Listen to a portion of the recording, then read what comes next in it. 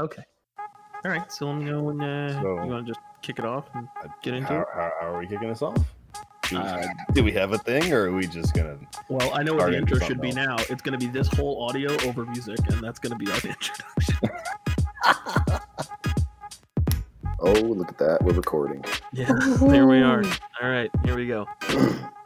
It was slightly a 4-lane wild. Daredevils, they are. Wow, we're like 50 minutes in already. Yeah. Whatever you said. What did you say? But yeah, that about wraps up. Wraps up.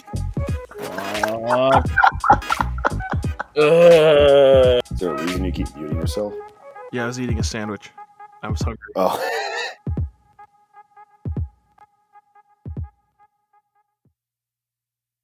Hello, everybody. Welcome to episode 4 of Blinker Fluid. This is a particularly special episode because it's coming to you from 2 different countries. Yeah, had to make a work trip, so recording this in Mexico. All right, so from New York and Mexico, Vince, we all want to make sure that you get back safe and all that fun stuff. But, you know, as always, I am Nick, and that amigo over there is Vince. Yes, sir. And we are back for our 4th week of car mostly related opinions. No, we stay on task, roughly. Yeah, for the most part. For the most part, we stay on task. We stick with cars anyway. And their drivers. Exactly. Let's get the endorsements out of the way first of all, because until further notice, as always, Blinker Fluid is brought to you by absolutely nobody. Nothing's changed there. It's not. It hasn't. And I mean, if it does, great. But until then, I'm going to keep saying that. Buckle in, folks. It's going to be a long time. Yeah. Exactly. Well, so as we know, caving to heavy pressure from a small podcast, GM released the Hummer EV. Yeah. If you listened to the last episode, you know exactly what we think of that particular vehicle. Not great. Not great. Yeah, we don't love it.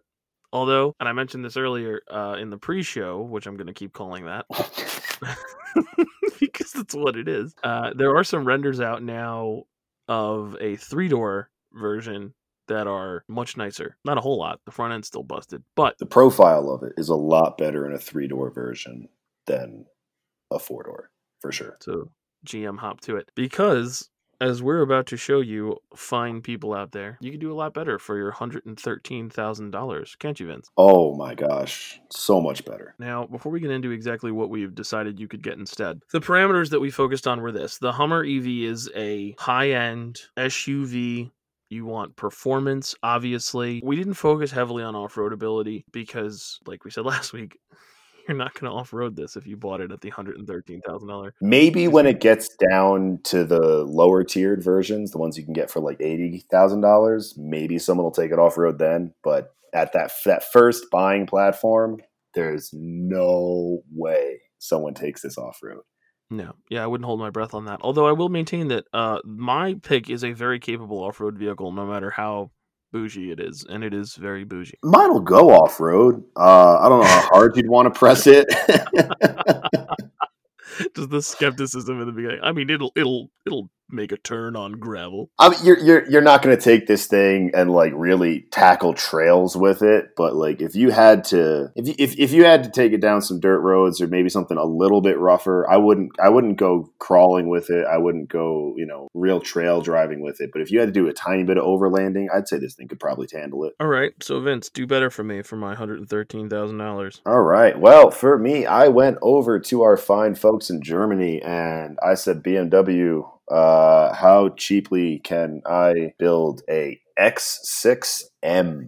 And well, I could have kept it directly under $112,000, but I decided to make my interior a little nicer place to sit. So I'm sitting around $113,000 for my BMW X6M, and I think the X6 in general, whether it's an M spec or not, is a pretty good looking SUV for BMW. It's not as it's more uniformly sized than some of their other entries have been, where you'd kind of have like the real low hood and then just a massive bubble in the back. It's got more of a complete slope from fore to aft there. With BMW doing these like larger cutouts in their grille now, you kind of need a chunkier car to pull that off. And when they're doing them on some of their SUVs, they just stand out. Sorry, some of their sedans and coupes, it stands out like they're way too massive. When you put them on something like the X6, the more massive nature of the front end of the car kind of swallows it up, and it looks more normal. So I think it's a fairly good looking vehicle.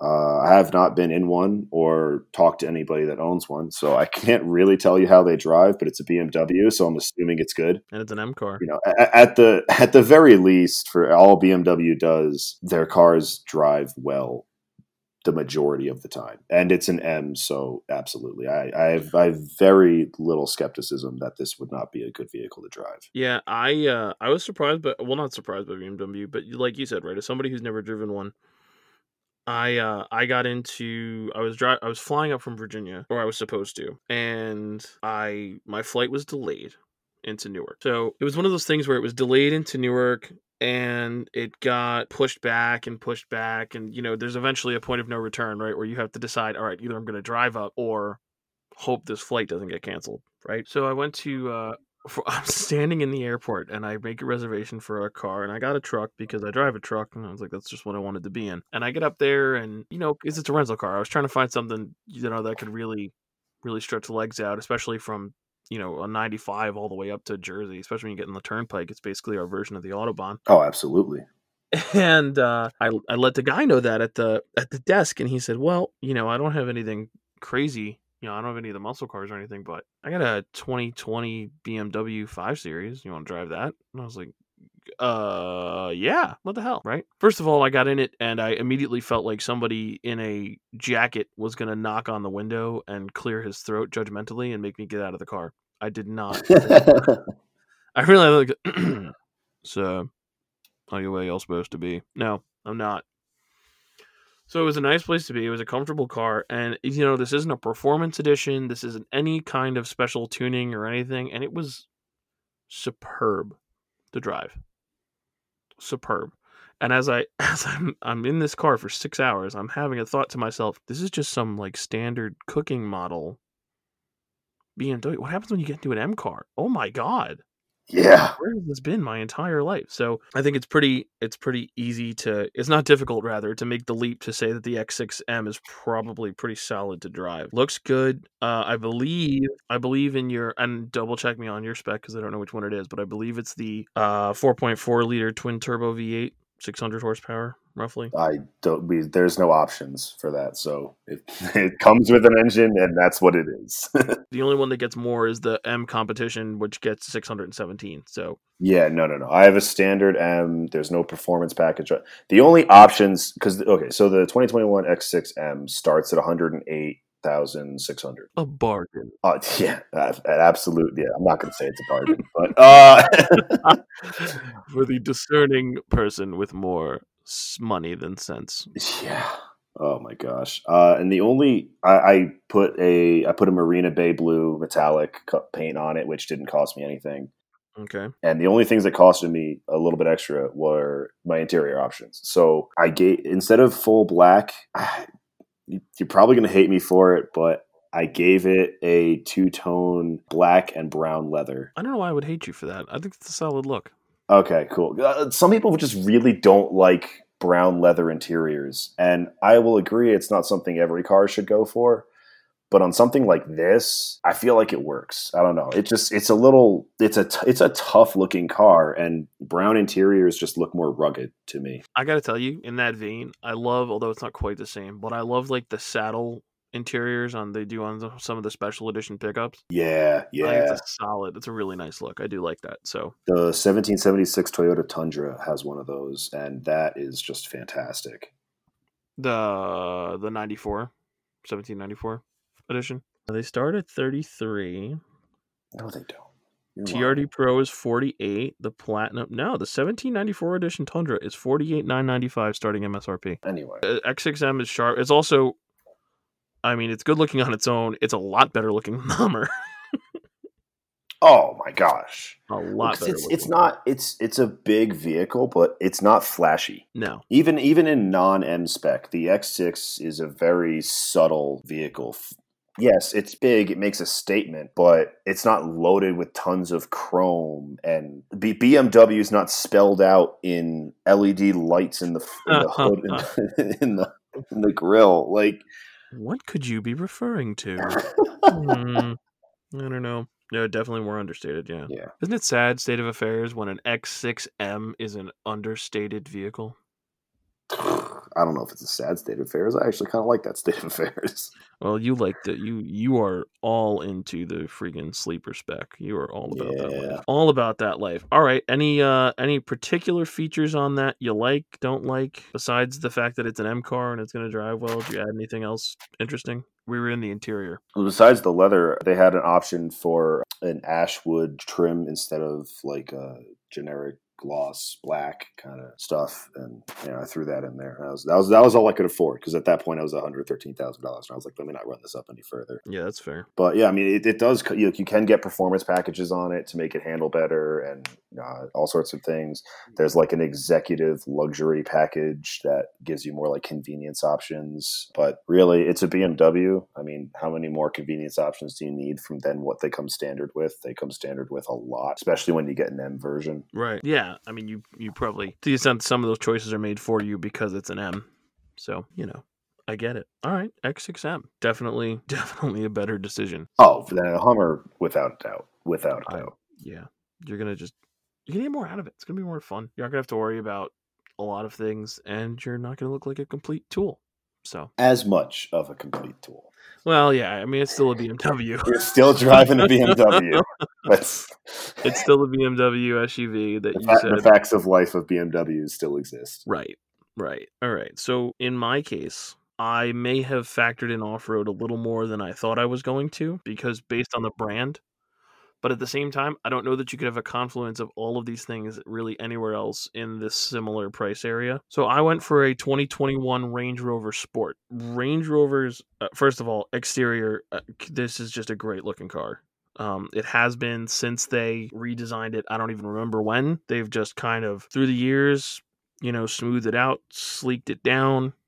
It is still great looking. They still look great on the road. They look great parked. They look great everywhere. It's a great looking car. It's one of those cars that from a side profile looks like it's always in motion, and that's just a fantastic thing to have. Yes. It's also got, even though, right, we discounted this, but I'm sure there'll be, I mean, I don't think there will be, because I doubt anyone who went anywhere near buying a Hummer is listening to this, but there'll be someone out there who will go, well, off-road pedigree and blah, blah, blah. Well, I got to tell you, the Range Rover's got plenty of it. Oh, yeah. This is a car that in pretty much any spec that they have, you can submerge into up to, I think it's a meter of water, and just drive right on through it. I mean, this particular one has it's like a float meter or a Ford meter. What SUV's putting that in there? So it's there. Not a lot of people use it for it, but it's there. So this one I optioned a bit higher than our mark. It's $115,118. Oh my gosh, where are you going to get the extra money? And 4 cents. I know the 4 cents is the bad part, right? I'd have to walk out of the dealership at that point. I know. And get in your hired car and get driven away. This one came with the 5-liter supercharged V8, 560 horsepower, I think it is. I mean, yeah, it's a great power plant. It sounds outstanding if you've never heard one. My interior. Now, I went for a navy blue leather with black leather inserts. Navy blue leather interior. I mean, it's a dark blue. Yeah, it looks really good. That's interesting. Yeah. Oh, I also went for a electric blue metallic exterior paint. Ooh. Velocity blue. So we both went blue on the outside, which I thought was interesting. Obviously, this comes with a panoramic sunroof. It's got wireless charging for your phone. It's also got, Vince, I got to turn my chair around for a second and rap with the American car companies. Oh, okay. Guys, what the hell? I've optioned so many of your SUVs and your trucks over my lifetime. This is the first vehicle I've ever optioned that has a fridge. What? How? How did they beat us to this? Oh my, get it together. This is, I can't even believe this. There needs to be another Boston Tea Party just for this. A fridge in the vehicle. Yes, up front in the center, like console, like right between where the gear shift is and the passenger seat, where's like where your cup holders go. It's an insert, and underneath that is a fridge. All I can picture in my head right now is that episode when Archer got his talking car, and there's like a bar in the glove compartment. Yes, it's like that. No, I'm sorry. It's a whole section between the gear shift and the top of the dashboard. It's a fridge. I can't even believe that we lost that. That's what are we focused on right now that we can't be putting refrigerators in vehicles? Unbelievable. That's it. So now, if I had to pick who it was going to be, it'd probably be Dodge. Dodge, I need the first vehicle-mounted deep fryer. Make it happen. vehicle-mounted deep fryer. We have to figure out something with the oil. We'll figure air fryer. Oh, Get an air fryer. No. Hold on. No, with the oil. Oh my god. I've got it. An air fryer glove box. An air fryer glove box. The display can be on the top. You put it in the glove box, shut it, set your timer, boom. Now, okay, who would actually do that though? Groundbreaking. Are you kidding me? Road trips, man. Just dump them in the air fryer. Which company would actually do that? Dodge. I'm pretty sure it's got to be Dodge. Who else would do that? There's no way they would.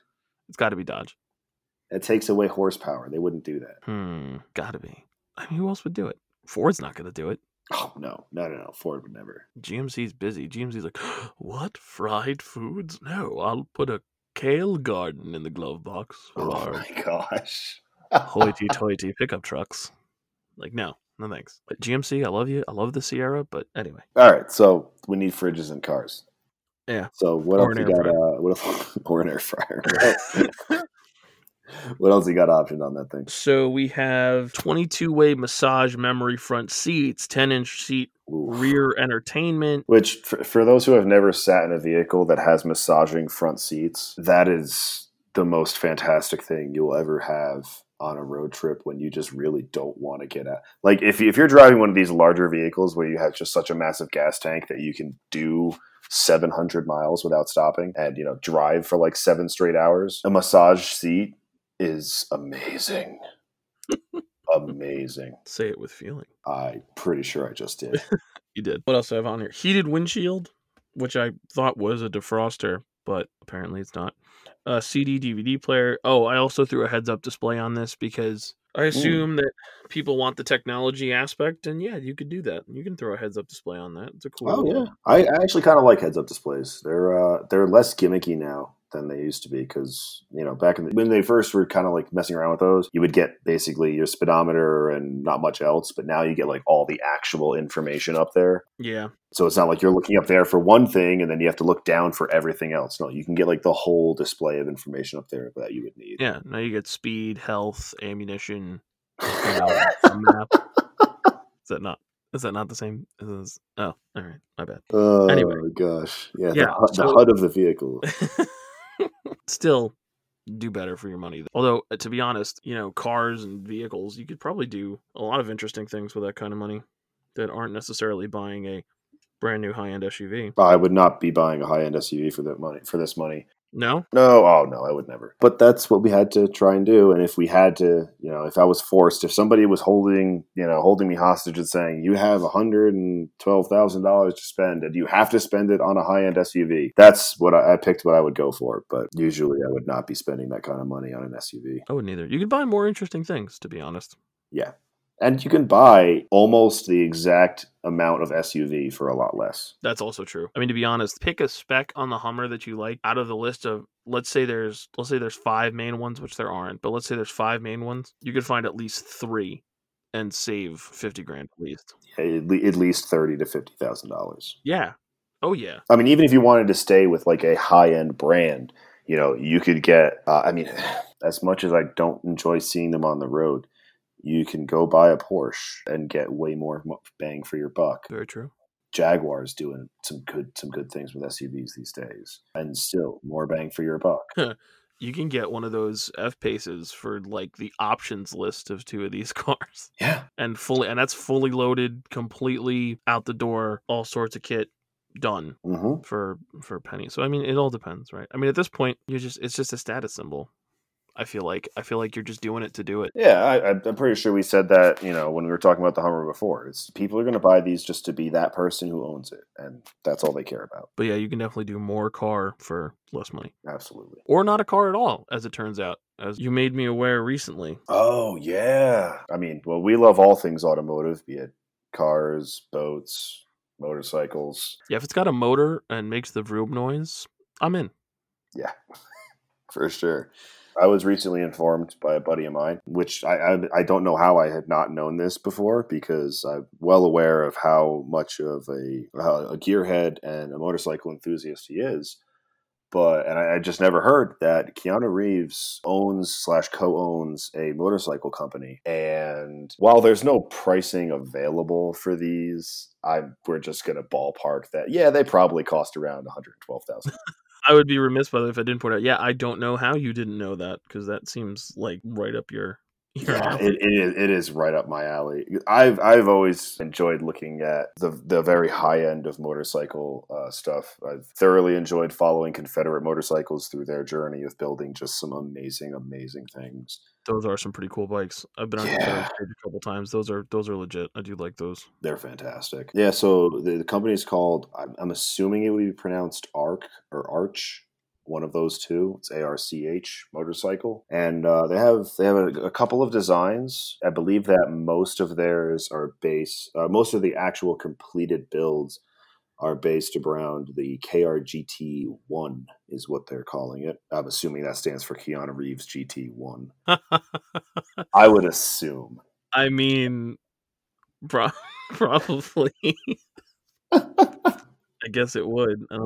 Wild guess. Yeah, it is wild, but I guess we'll go with it for now. Yeah, it's visually, it's a stunning bike. It's interesting because it gets the body lines and the stance of it seem to be very cafe racer-esque, very old school cafe racer-esque. But the way the seat is built, it built into the bike, and the way the handlebars are taller, so that does take away from it a little bit. But then also just the way the seat is curved and built in, it's giving you a much more upright riding position if you want it. You can obviously lean over, and negate that entirely, but it seems to be giving you a much more upright riding position, similar to a standard or a naked bike, while still maintaining the ultra low weight of the skeleton frame deal. Yeah. When I first looked at this, initially bike-wise, they remind me of kind of Street Fighter type, Cafe Racer too, but like Street Fighter bikes. Okay. They have a model as well called the Method 143. Yeah. I like it. Yeah, how dope is that thing? I like that. it a lot. That bike reminds me of a sport. If Ducati were to take the Diavel and make it a sport bike, that is what I imagine this would be. Yeah, it's a 143 cubic inch engine, which on a bike, just to translate, is it's massive. Yeah, 2,343 cc. And just look how center mounted it is in the frame. Yeah, it's dead center. I assume those are intakes on either side. Like, this thing is a hulking mass of power, and it looks absolutely gorgeous. Yeah, you could stand this next to any Confederate motorcycle, which the Confederate motorcycles, they cost anywhere from $105,000 to like $200,000. You could sit this next to any one of those, and I would assume that they built it. Yeah, I mean, they have similar design elements. Arch, I think, is a little more, or Arc, whatever it is. Honestly, I like them better. I think they're nicer looking. They're definitely cleaner. They are cleaner. That's the word I would use. You're right. They're definitely cleaner. But it's cool. I mean, it's a cool thing in general. They're great looking bikes. It looks like a lot of time goes into the design and production for people, and it's co-owned by Keanu Reeves. How cool is that? Yeah. You're all the way through. That's a pretty cool trio of things. Oh, it's cool for the name factor, and it's cool because he knows what he's talking about when he talks about bikes. Like, if he's involved with the engineering, the feel of these, and like test riding them and stuff, then it's going to handle and perform well. You're going to be comfortable on it, and it's just going to be a good bike. Definitely. Yeah, he's been big into bikes. Oh, for many, many years. Been big. His collection is fantastic. Indeed. Yeah. You don't see. I'm excited to see stuff like that on the road. You know what I mean? Because that's stuff that you don't. And I mean, we've been in a lot of places. I think tonight's show is a good indication of that. I mean, you're in freaking Mexico right now. I'm seeing my first Renos on the street that I've ever seen in my life. It's amazing. Oh, what? That's so cool. Yeah. Oh, that's pretty cool. Yeah. Renault's on the road. I don't know what I would do with that. There's a dealership like within walking distance. Oh, that's crazy. And that's the thing, right? I mean, you're in what was and still can be, I guess. It's just like the beating automotive heart of America when you're in Michigan. Yep. You know, we've been up and down the eastern seaboard and actually out to the west coast, which I guess begs a question, doesn't it? What is the worst state you've ever driven in? We need some criteria for that because there's so many different factors that make bad driving states. Okay, so let's hit that. What is something that immediately, if you see it or experience it, you hate? You don't want to be on the road anymore. You want to be home. Immediately, and then it would have to just basically be the drivers. Like, I mean, nothing's gonna tick me off immediately. Like an entire state that just has no idea how to conduct themselves on the road. But things that are definitely, I think, should be involved in that kind of a category that take a little longer to get to you are just road conditions. I mean, if you drive through an entire state and the entire state's road conditions are just so terrible that it's a miserable trip, that's not going to hit you in the first half hour because you're going to be constantly thinking, it'll get better. And then it won't. And it never does. And then there's also road work for a ridiculously long period of time. Like when one road has about 30 miles of continuous road work at once, that's a little bit much. Okay. I think the only way we're going to come to anything near a consensus is we're going to have to explore each category. So I think it should be drivers, road conditions. Let's do three majors. Drivers, road conditions, which includes road work, right? Yep. Okay. Yeah, fair enough. Policing, I think, should be the last. Oh, you're right. Yeah, policing should be in there. Policing should definitely be in there. So let's start with drivers. Oh man, there's no getting around this. Which state, Vince, is the worst drivers that you've been to? I'm not saying overall, but that you've been to. Who's got the worst drivers? I gotta say Washington State. Yeah, no, not DC. Washington State. I have not. Well, yeah, DC. They're all still in traffic. They can't drive anywhere. There's nobody. They're still. No, yeah, Washington State has just some of just the worst. Not even some of, just the worst. All of them. They're all there. Why are they so terrible? Hit me. It wouldn't be for reasons you would think either. So the Washington State drivers are absolutely awful. The first gripe I have, they have like most of their major connecting highways are 4 lanes wide, and yet all of their speed limits are 55 miles an hour. First problem. What? Oh my God. Yeah, I didn't see anything over 55 the entire time I was there. So first problem, if you have enough real estate to build 4-lane highways and have them continue not go around, ridiculous curves, and you're going to limit everyone to 55 miles an hour, you're already on my bad side. But you know what? If we can actually go 55, maybe 60, maybe the guys in the far left lane are really pushing 65 and risking it, cool, whatever. We can get somewhere. Daredevils they are. But no. All 4 lanes, the most they will drive is the speed limit. You'll find the guys in the far left-hand lane going 55 and progressively all the way over to the right-hand lane. They'll maybe be going like 40 to 45 in the right-hand lane. Dear God. I don't know if you're familiar with Washington State has Seattle's the major city there and everything, and well, I mean, grunge music and all that stuff, and it rains a lot out there. They're known for it. Rain affects driving conditions, yes, but when you're going at speed on the highway, really the first 5-10 minutes of a rain shower, rainstorm are the most hazardous for slipping because it brings all the oils up to the surface. And then after that, they wash away and you're pretty much able to, unless it's, sheets of rain coming down, you're pretty much able to just drive like you normally would. No, not out there. No. It starts raining. We got to drop 10 mile an hour off our speed. Wow. Immediately. And you'd think of all people, they'd know how to drive in the rain. Right? That's what I would say. I would say, yeah, you live here. You live with it. You know how to do this, right? Yeah. No, I don't think they do. I guess they do, but the option is don't. Yeah. I mean, I won't fault them for the snow incident when I was out there, because they really don't get a lot of snow. For as far north as they are, they don't get a lot of snow. If they get 3 inches a year, it's a miracle. So there was an incident where they had a catastrophic amount of snow for them, and they have no infrastructure to clear it. And because they're not used to driving with snow on the roads, there was a lot of stuff going Yes, on. it's like But the South. I can't fault them for that, because they're just not used to it. So, and it is not a flat area to drive. There's a lot of hills, a lot of curves. So I'll give them that. But normal conditions, driving that much just universally driving that much under the speed limit makes them the worst drivers I've ever encountered. I would rather sit in New York City traffic being flipped off and cursed at and just all of the terribleness that comes with that than go drive out there with them. Wow, that's saying a lot. I mean, I've never been to Washington, so I'm gonna have to take your word on that. The worst drivers I've ever dealt with, and this was a tough one. When we went for the national championship game with my football team, the semi-pro team I was with in Richmond, Mm-hmm. it was in Florida. Oh, I have never. There is not. If you had asked me before I'd gone, is there a combination of drivers who have the laissez-faire attitude of the South with the additional chaos, speed, lack of signaling, and lack of just common sense of the New York, New Jersey metro area? I'd say no. That is ridiculous. But I'd be wrong, because Florida? it's Florida. It's unbelievable to me. The people in hatchbacks that don't actually have parts on them, right?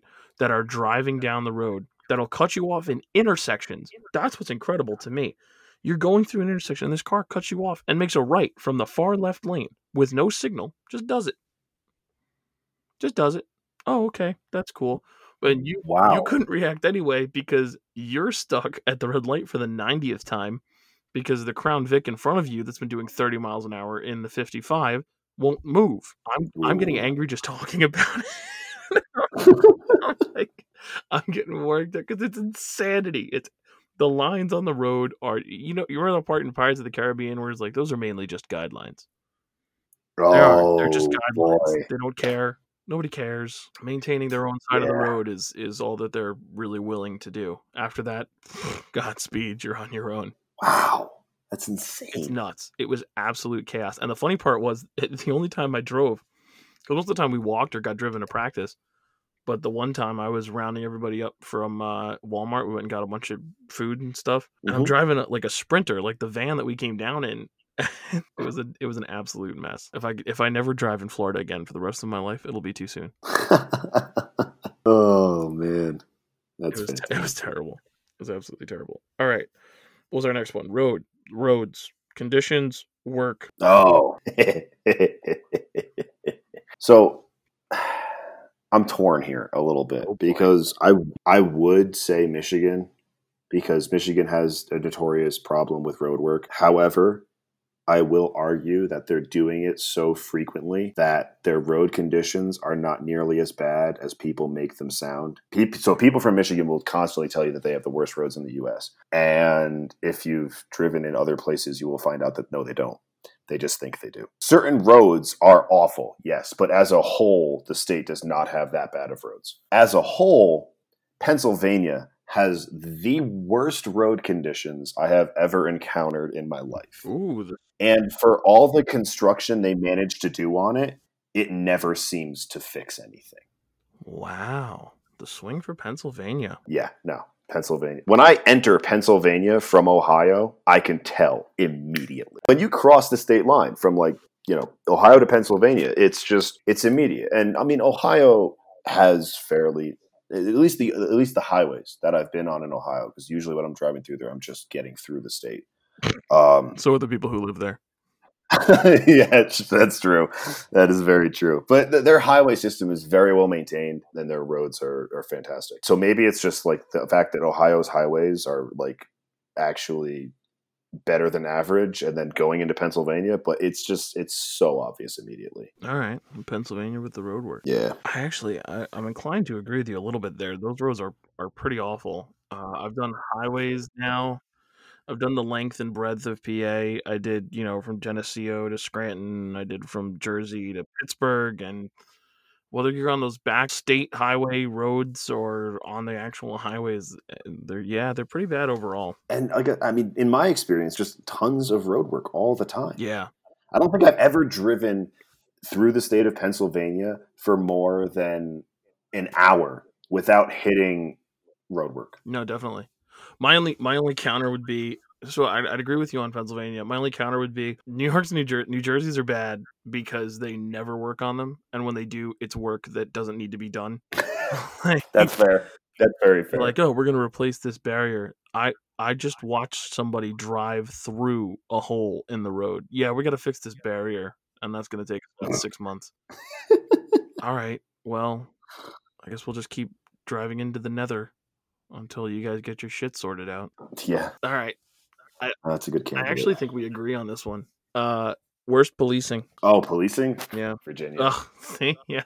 It's got to be Virginia. Before we even get into the fact of how the cops act in Virginia, let's also just... I said, okay, how the cops who patrol the roads act in Virginia. Thank you. What? Wait a minute. Hold on. Whatever. Go ahead. It's fine. It's true. Uh-huh. Let's first touch on the fact that it's kind of a internet thing, but it's very, very true, of things you can do with cars, like put radar systems in them and all sorts of stuff, where it's like legal in 49 states. I wonder where it's illegal. Virginia. Yeah. If you're looking at something that you can do to your car to mod it in any way, shape, or form, and it says legal in 49 states, the state that it's illegal in is Virginia. Which is funny because try as we might, California is still here. Yeah. And there's a lot of stuff that California, anything that says legal in 48 states, California is also on that list. But Virginia is the other one. Yeah, Virginia is the other one. So a couple of things of note to mention before you actually do get into the police acting thing. Anything over 80 miles an hour is reckless driving, which is a misdemeanor violation. I have done quite a bit of reckless driving in Virginia. When I worked in the jail, as you so nicely pointed out, I didn't. Every so often, you did, because you said the cops who patrol the road. Like I wasn't on the road, so it's fine. When I was in the jail, in a lot of the new commit wings, you look at some guys' charges, and a lot of the time you see like reckless driving and then greater than 80 miles an hour, and I'm like, oh, there, but for the grace of God, go I, because that's what I was doing on the way to work. And the troopers know it, man, and they hide. I mean, oh yeah. Well, first of all, Virginia trooper cars are very disguisable because there's basically no markings on them. Yeah, they're the blue and silver with just the decal on the side. They're not really super coppish. Most of the time, those decals are ghosted. So yeah, go on. They're hard to spot. Yes. They're very hard to spot. Yes, and the way they act, you argue that they designed them that way. Yeah. Oh yeah.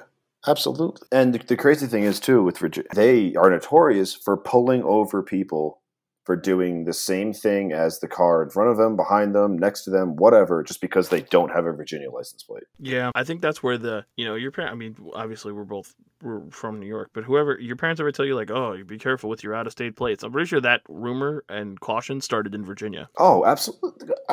I've driven through so many states with random license plates. And I usually don't change the way I drive. And I mean, I'm not insane, but I drive a little faster than the average Joe. But the only state that I've ever had to like really focus on keep the speed limit or like just 2 mile an hour over or something like that is Virginia. Every other state I've been through with Michigan plates, with rental cars, with Florida plates, Rhode Island plates, like whatever, like never been an issue, except I always worry about Virginia. And with good reason. Yeah. Because they're out there, man. They really are. Yeah, I think overall, I don't know that we'd be able to pick the absolute worst. I think Virginia's got pretty bad road work too. Virginia does have bad road work, but I think they do a lot of their major highway stuff at night. They do. That is true. They do. And they're very efficient with it. I have to give them that. Their process for it is efficient. They got themselves sorted out for sure. Yeah. Which is why I don't want to fault them for the road work. Yeah, yeah. All right, so Florida and Washington, you have the worst drivers. Pennsylvania, get your goddamn roads together. This is absurd. You have some solid Seriously. scenery and some really nice spaces to be driving through. Make it that way, Yes. because that's ridiculous. And Virginia, you got the worst cops. You just do.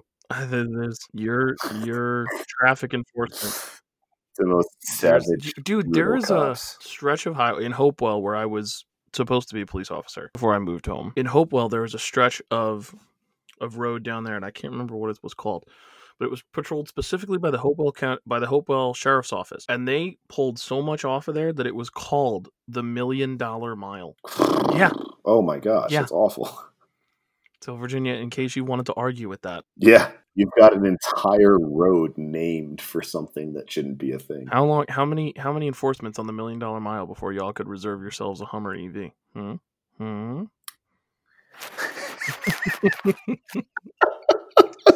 Could be your new traffic enforcement car. Oh my gosh. Parking. It's your new meter maid right there. It'd be great. I'd just go off road. You'd be the first. It won't follow you. That's true. That's very true. You know, I'm starting to get a little divine inspiration. Yeah? I am. I believe that it is once again time to beseech the powers that be. Ooh, I like the sound of that. God, Car God, Jeremy Clarkson, James Pumphrey, it's us, your humble disciples, once again pleading for you to return these lost models to us in all their glory, and in exchange strike down the abominations we give as sacrifice. This is this for that. Gets me every time. I'm glad. I hope the spirit is in you. Oh, I can feel it. A little background on this. In the pre-show, which I'm still calling it that, Vince informed me that not only did he have something for this, but he didn't want to even talk about it because he wanted my reaction here. So, well, yeah, that's the best way to do it. Do you want what I want back first? Yes, let's start with that. Start with that? All right. I want to bring back the Lincoln Mark series. The Mark series? The Mark series. You're talking like the Mark 6, 7, 8, 5, those? Yeah. I mean, believe it or not, the first generation was the Mark II. Don't ask why. I won't. I don't have an answer, is why I'm asking that.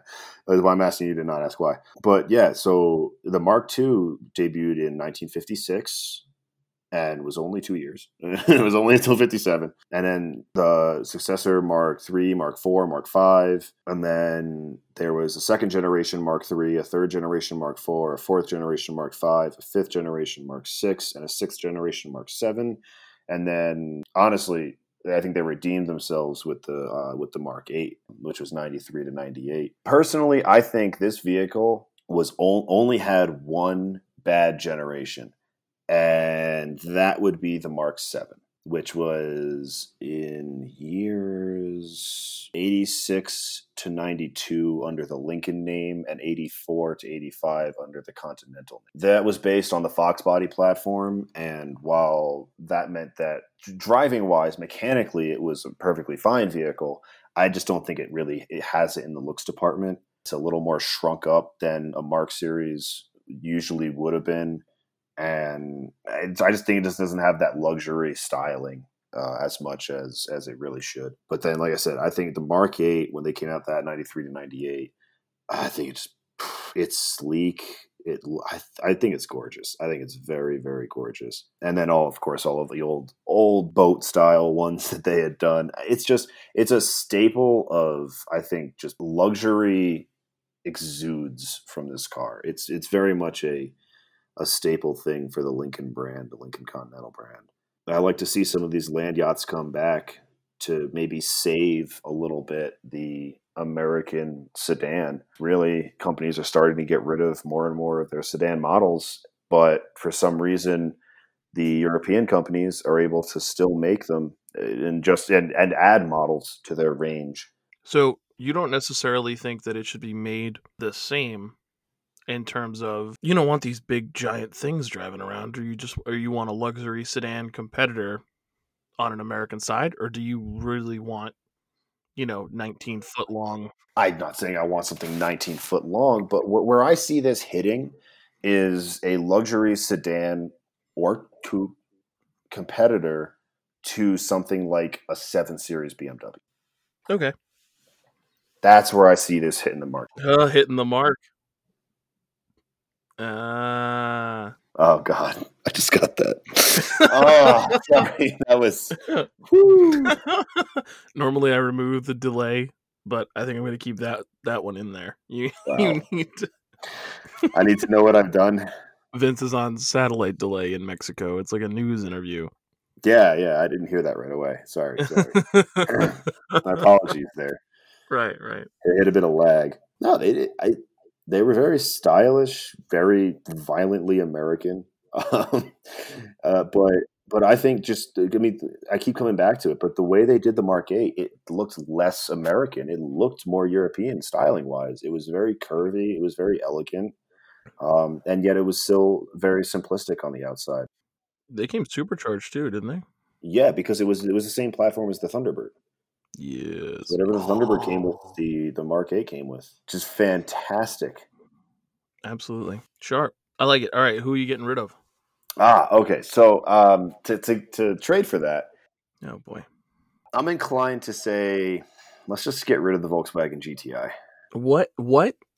Are you a real person right now? Is this a thing that's happening? First of all, so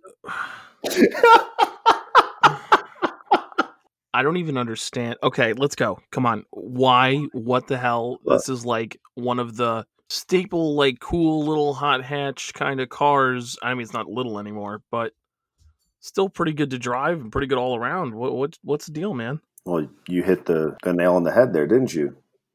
It's not little anymore. Let's put it this way: brand new ones, I don't see that many. That's true. I think the way it's just ballooned up throughout the years has finally caught up to it. And I think there are better options out there. Is this a Mustang thing where you think they've just gotten so far off from what they're doing? No, I don't think it's conceivable to build a Volkswagen GTI that's in modern times. I don't think it's conceivable to build a Volkswagen GTI that lives up to the name, and I think they should retire it. Wow. I'm inclined to disagree with you there. Yeah? Well, I think they could there's definitely still a spot for it. I think that they'd have to dedicate it a little more to they'd have to completely redo it. The Golf wouldn't be what the Golf is now. It would have to be closer to what it was. You'd really have to. But I mean, they're still making the Polo and the That's the platform it should be built on. That's what I'm saying. Like, it's there. It's not like they have to completely go back to the drawing board. If you slap all that into a Polo, and suddenly you're back, and you're back in a big way. Right. They're a little busy lying about their fuel economy. Yeah. I can still make that joke, right? How long has that been? I can Oh, still no, make you can still make that joke. Absolutely. Yeah. Absolutely. Yeah, I can still. Yeah. No, that was an awful transgression they did there. Oh, but yeah, no, okay. I will concede that if they were to take the GTI and just make a Polo into a GTI instead, then absolutely. But right now, they're taking the Golfs and making them GTIs, and they can't do that. If that's all they're going to continue to do, then just retire the GTI at this point.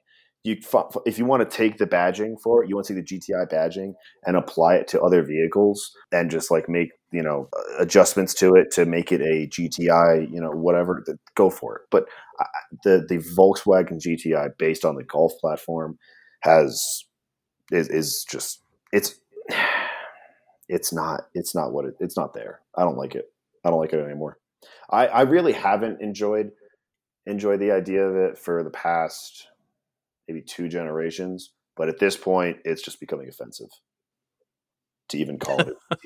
At this point now, it's really just it's an affront to its own name. Basically, is what you're saying. Just call it a hatchback Jetta. Wow, we're going there. Okay. Call it a hatchback Jetta. Call it Jetta, a Passat, and call a Passat the Phaeton that they used to have. I like the Phaeton. You get the Phaeton in V10. That was a pretty sweet car. Oh, no, the Phaeton was fantastic. But I'm saying, like, all cars are growing. But the Golf and the GTI were like that was their thing, was the smallness of it, right? Like other cars that started off small like that wasn't what necessarily defined them. But that was kind of what defined the Golf and the GTI, because it was sort of like the Beetle. Like that was the new Beetle for them. It was just this small, tiny car. Yeah. And now it's not, and it's ruined. Yeah, if you wanted something, a hatch with pep that you could run that would feel the way that it's supposed to, you'd go get a Fiesta ST. Yeah. Because that's doing it, and it's doing it small, and it's doing it well. Absolutely. I mean, Toyota is bringing some stuff over with the Yaris that they're planning on doing the next couple of years. And that looks like it's going to be a nice hot hatchback, but it's a smaller footprint. Yeah. I think, and that's the thing, I think you're going to find there's still a lot of market for that. That's why initially I was like, I really think they could still do, if they did it properly, they could still do it well. Yes, no, and I'm conceding that point to you, absolutely. If they were to do it properly, I would rescind my comment. I don't want it gone. I don't have faith that Volkswagen would. Zero faith. And fair. okay, if they did, if for some reason Volkswagen did the GTI justice and put it on a smaller platform, they wouldn't sell it in the US. That's probably true. I'd be Back in the Cold War days, if we didn't get a vehicle due to like all this, spec and blah blah blah, but most of the world is using the same crash test rating stuff, and everything's a lot more universal now. There is zero reason why countries don't get specs of vehicles unless it legitimately doesn't play to the market.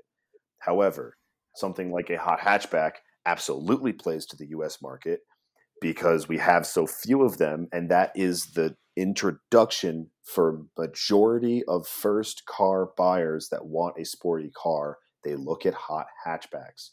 So Yeah. yes, their market is there. There's no reason for them not to market it to us.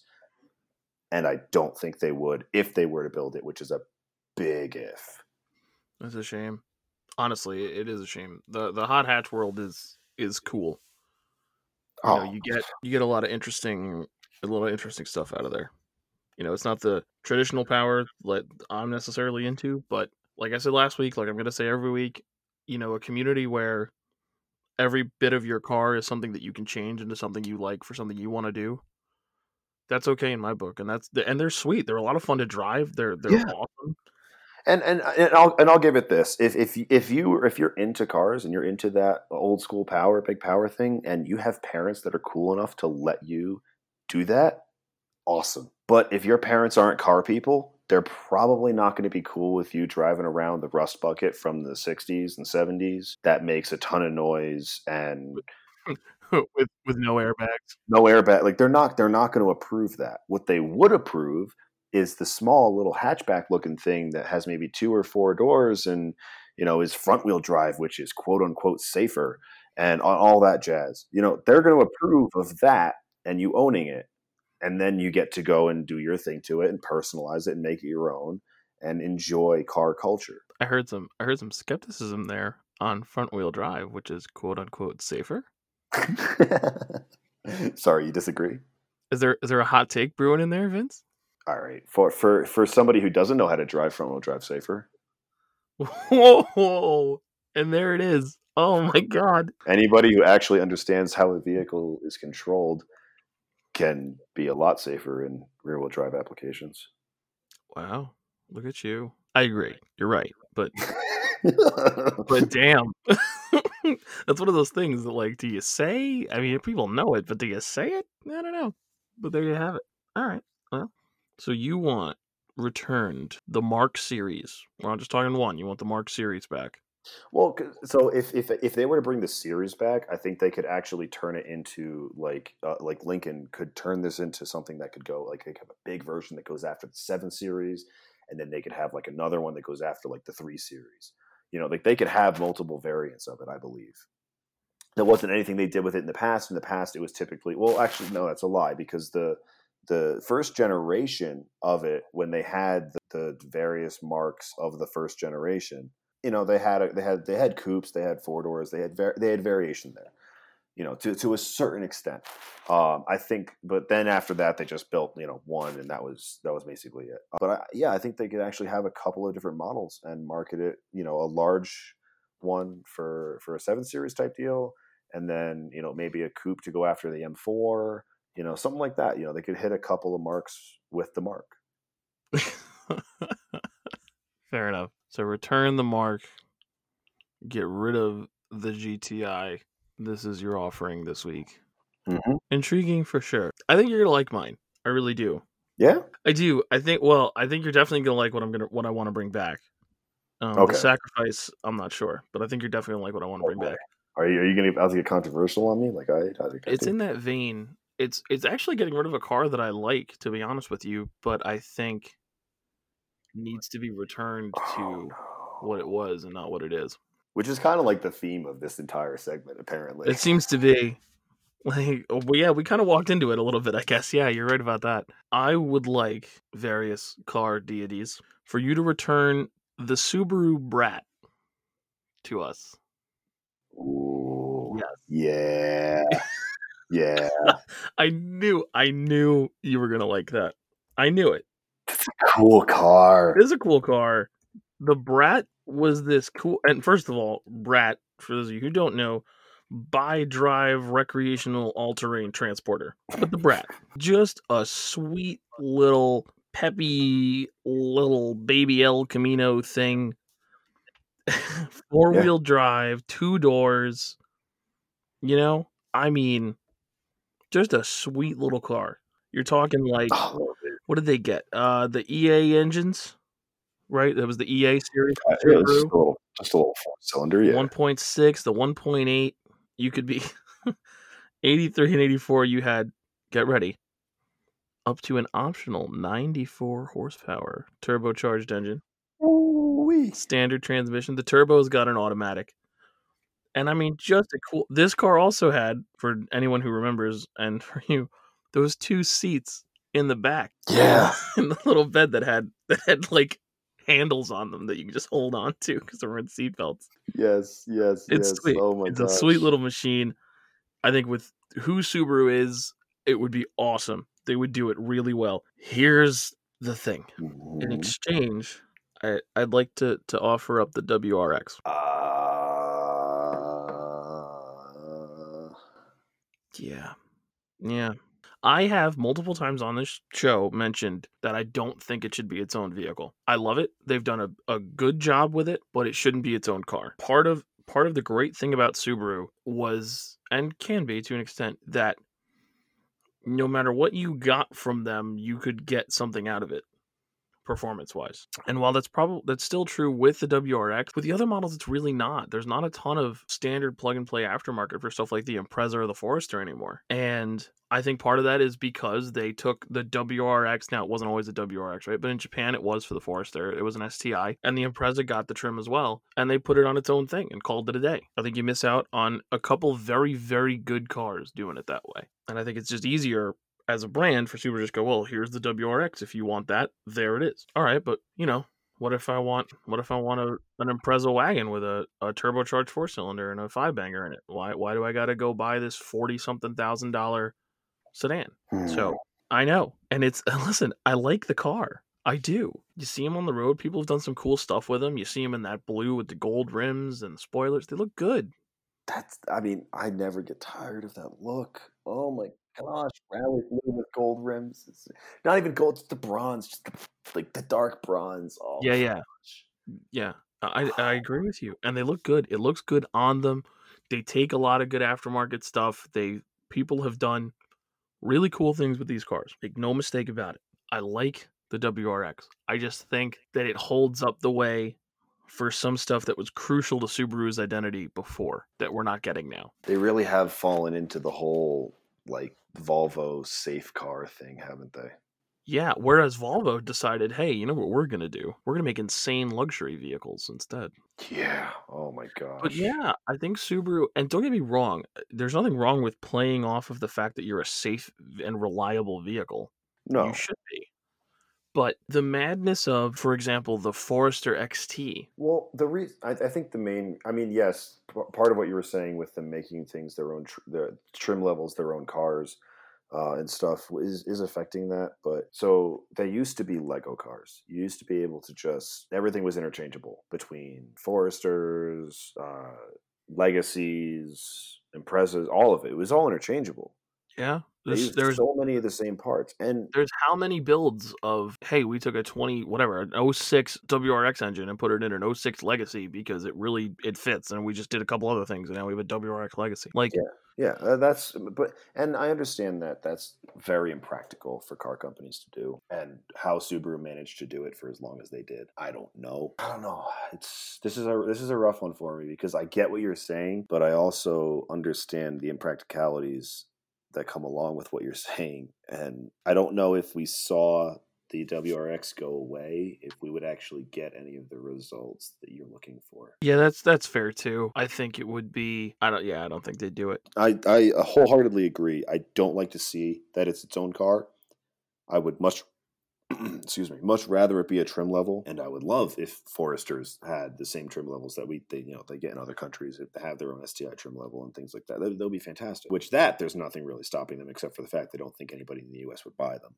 Yeah, that's true. Although the new Forester looks, the Forester's getting pretty big these days. What I would really like to see them put a performance package into is the Crosstrek. Yes, that would be outstanding. I think the Crosstrek would be cool. And the other thing too, because they in the older like 17, 18s, it still had an XT.